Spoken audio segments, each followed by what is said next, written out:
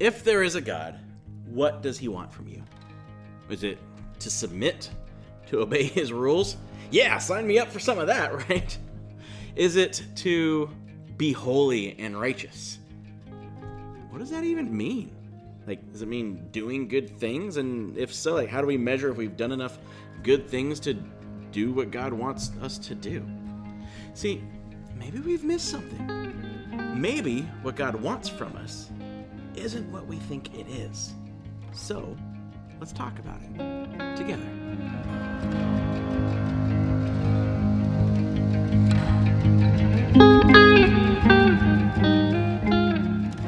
So what does God want from us? Honestly, I think many of us think that all God wants from us is to stay clean by following his rules. See, the problem is, we're a mess. We know it. You're a mess. I'm a mess. And that person living with you is definitely a mess. And we think that God only likes and chooses those who stay clean and follow the rules. And we know, since we're a mess, that that's not us. And so we feel guilty. We feel rejected. And we either try harder to be good and follow the rules, and then feel even more guilt that we just can't seem to get things right, or we finally have had enough and we just give up. Or even worse than those two, we convince ourselves that since we follow the certain rules that we think are important, that we now are the clean ones that God likes, and we subtly, maybe even subconsciously, look down on those messy people that God obviously doesn't like as much as us. But think about it. Do rules really clean anything up? See, there's rules and laws against stealing and murder and a whole bunch of other horrible things. But they still happen, don't they? See, rules don't clean us up. They only bring consequences and guilt. And to avoid those consequences and guilt, we get really good at hiding and justifying ourselves and blaming others and finding loopholes. So like, oh, it wasn't that bad. See, rules don't fix anything. They only show us what a mess we are when we don't follow the rules. Which is why, when Adam and Eve, which we talked about in the last episode, made such a mess of things and brought sin into the world, God didn't give them a list of rules in order for them to get their act together. He promised a solution, a real solution. He promised to wade into the mess and fix it himself. And so, he starts his mission of fixing in one of the messiest chapters of human history, ancient Bronze Age Mesopotamia. But he didn't start by creating a list of rules. He decided to start his cleanup with a family, with a nation, with a nation that would display his love and his character to the world. But strangely, God picks not like a young hero that we would expect. He picks some unknown 75 and 65-year-old couple who couldn't have kids. And what we're going to see is, as we look at this story of God interacting with these two people, we're going to see that God doesn't use rules to clean us. He offers a relationship to restore us. The Lord had said to Abram, "Leave your native country, your relatives, and your father's family, and go to the land I will show you. I will make you into a great nation. I will bless you and make you famous, and you will be a blessing to others. I will bless those who bless you and curse those who treat you with contempt. All the families on earth will be blessed through you." So Abram departed as the Lord had instructed, and Lot went with him, his nephew. And Abram was 75 years old when he left Haran. See, God chooses a guy named Abram to be his starting point to fix the mess of sin. He promises to do all these different things for him, to make him famous. Maybe you've heard of a guy named Abraham before. We'll get to why his name's Abraham. God kept his promise, right? He's famous.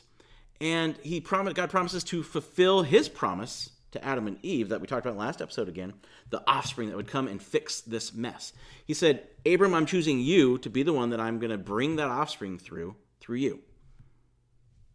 Why?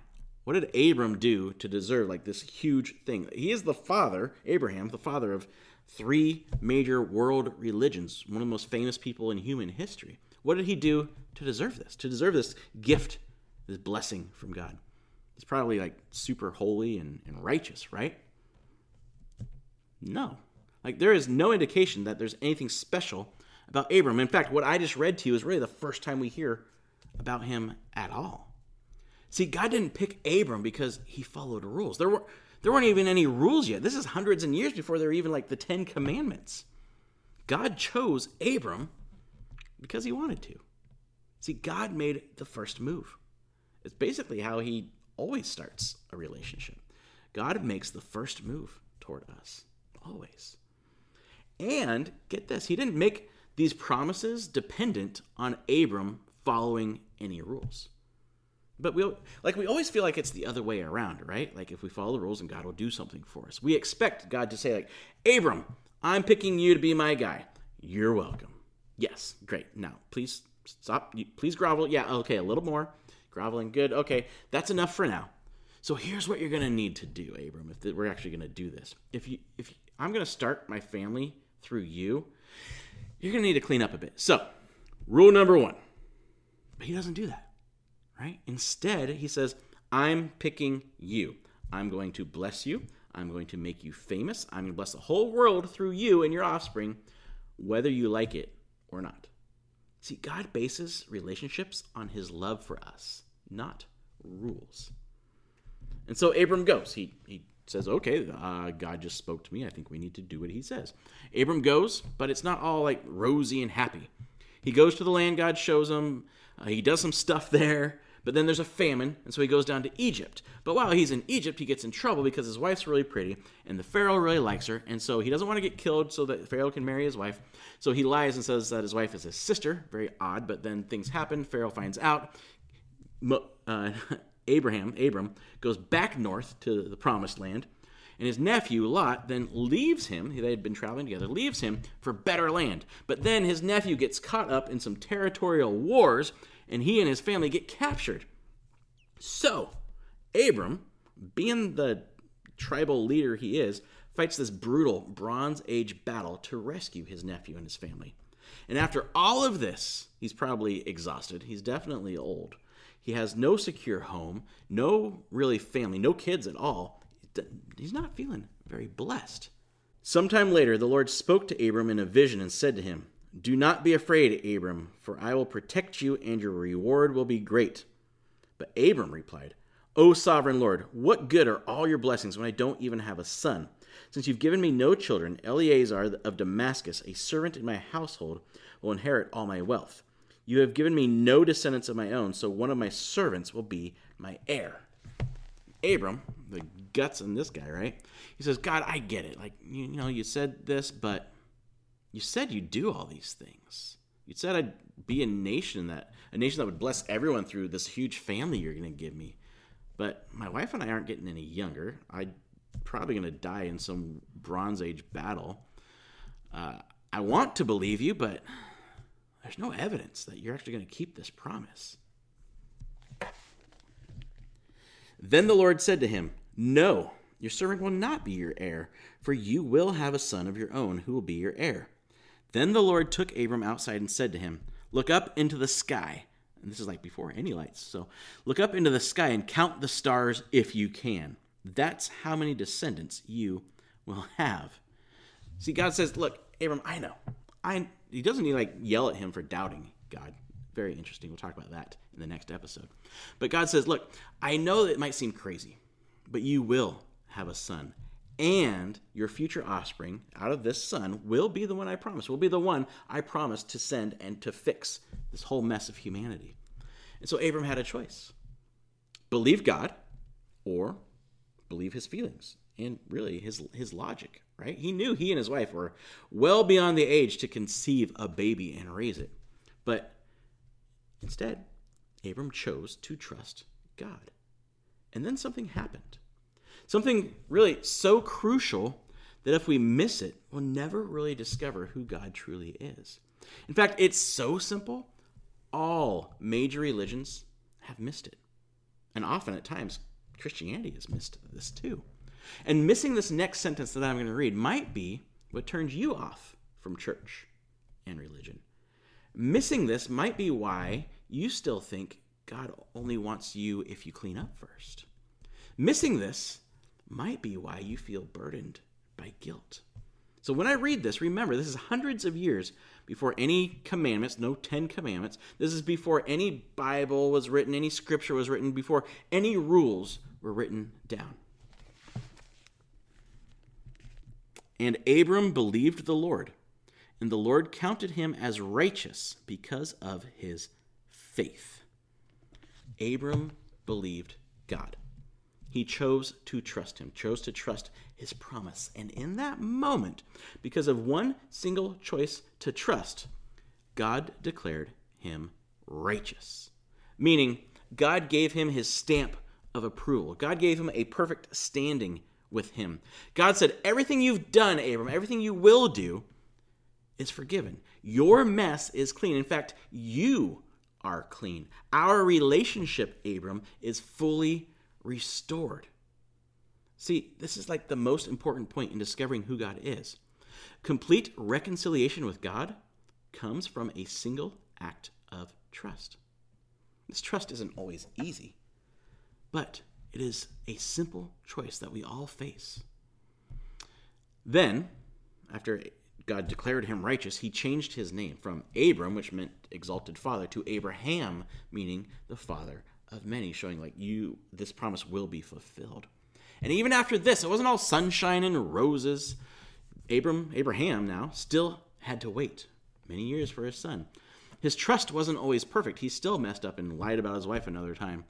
He still had a lot to learn about God. He still had a lot of lessons to learn, which is kind of how it always is for all of us, right? But God never went back on his promise. Eventually, they did have a son, Isaac. And through him came the Jewish nation. And through the Jewish nation came the promised offspring, Jesus. In fact, Paul kind of sums up this whole idea in his letter to the Romans. Abraham was, humanly speaking, the founder of our Jewish nation. What did he discover about being made right with God? If his good deeds had made him acceptable to God, he would have had something to boast about. But that was not God's way. For the scriptures tell us Abraham believed God, and God counted him as righteous because of his faith. When people work, their wages are not a gift, but something they have earned. But people are counted as righteous, not because of their work, but because of their faith in God who forgives sinners. See, remember, God doesn't use rules to clean us. He offers a relationship to restore us, a relationship that's based on trust. That is who God is. We live, like we talked about, we live in the mess sin created. The mess we were born into sin, and the mess we've made ourselves, and the mess others have made. And we want to clean it up. And so we try to. We try to fix it. We try to do things to clean ourselves up. And all we do is just make things more complicated. Which is why there's so many religions and so many philosophies and so many different rules that we think will make us better. We feel like we have to perform it at some level that God actually never asked us to perform at in the first place. Which may be why you're watching and listening. Like you feel far from God and you're trying to get back or maybe even discover God for the first time and you're asking, what does God want from me? Like what do I have to do to be close to God? What rules do I have to follow to be good with God? And God says, it's simple. Just trust me. He says, I love you. I want a relationship with you. Sin has separated us, but I came to restore our relationship. I sent Jesus to restore our relationship. I conquered the ultimate separation, death, by rising again. So to be restored, all you have to do is trust me. But for some reason we say, no. What? No. That's too easy. No, I have to earn it, right? I have to feel like really bad about what I did. I need to say the right prayers, probably give some money, go to church enough times during the month, and do everything I can to kind of squeak by so that you like me. And God's like, no, just trust me. And we're like, no, God. Like, no, God, I know. You're mad at me. I know it. Oh, you're so harsh and judgmental, God. Listen, it's not that complicated. God is pursuing you, and he is only asking that you trust him. See, and then, once we make that choice to trust, he starts transforming our hearts. we begin displaying his love to others, not because we're afraid of being punished or rejected by him, but because we're getting to God's heart. We're getting to know God's heart, getting closer to God's heart, and can't help but love others because he's loved us. I mean, think about it. If you were on a boat in the middle of the ocean and it sunk and you're hanging on to pieces of wood or debris that's keeping you afloat, and the Coast Guard comes and they say, hey, let go and grab onto this rope or this life preserver ring, would you be like, no, that's too easy, and you try to swim to the shore yourself? I mean, you might, if you're a good swimmer, you might make it further than others, but no matter how great you think you are, you still aren't strong enough to go from the middle of the Atlantic to the coast. See, would you say, no, that's too easy, or would you just trust them and let them do the work to save you? See, in that situation, one single act of trust will rescue you. It's the same with God. See, when we're under pressure, it's easy and natural to try to take things into our own hands. It's not always easy to trust God, to trust his promises. But that trust is where our relationship with God becomes real. That's where our relationship with God thrives, is when we're choosing to trust. And so we start trusting him with all of our life. See, when we make that single act of trust, then we're free to trust him with everything else. Like when our finances aren't what we want them to be, we know we can trust that he actually cares for us and that he will provide for our needs. When we're worried about our kids and whatever they're doing, we can trust that he's pursuing them. He's initiating with them as he does with everyone else, that he's done with us. When we're hurt by others, we can trust that God is with us and that he will defend us in his perfect justice. So the question really is, will you trust God's promise? Will you trust that he will restore and perfect your relationship with him through a single, simple choice to trust? Maybe you've never heard it put that way. And maybe for the first time, you're like, yeah, I choose that trust. And maybe you have made that decision and life has happened. Maybe we need to continue to rely on that promise that one single act of trust has made us right with God, and allow that to grow your trust with all the parts of your life now. Like, will you say, it might sound impossibly easy, and it might not make total sense right now. And even though I still have questions, I'm going to trust what you say, God, is true, and that you will do what you promise to do. And so I recommend for this week, for our homework, to read Romans 4, 1-5, the passage I read by Paul. Read that. See what that really means about who God is and how we can be right with him. And really, you could read the whole chapter of Romans 4. It talks all about that.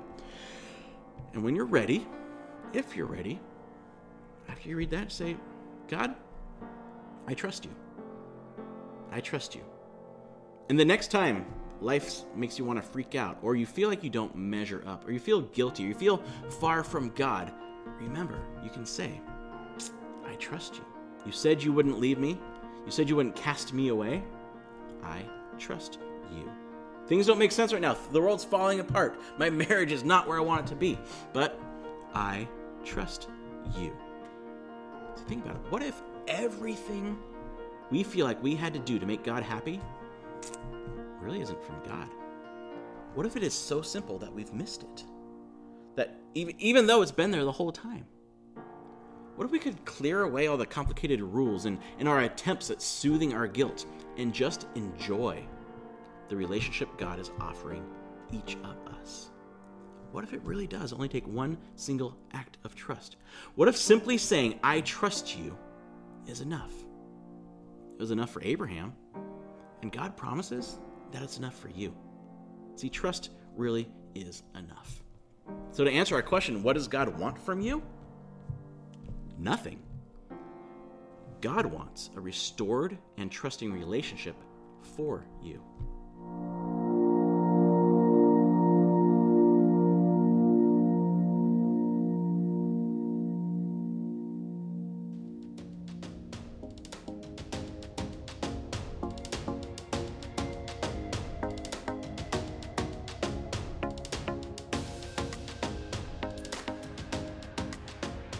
This is put out by Cross Creek Community Church. We are a church physically located in Salem, We meet at Gateway Foursquare Church on Idlewood Drive on the 2nd and 4th Sundays of the month. We're very excited about our May 8th get-together. We'll be gathering in our usual way, but it's Mother's Day. So happy Mother's Day, moms. We're going to be providing dinner for moms and families. We're really excited about the menu that's coming out on May 8th. We're also going to sing some songs, take communion together, and there will be a short message. But it's just a great time to gather together. We hope you have a fabulous, fabulous May, and we'll see you soon. Together.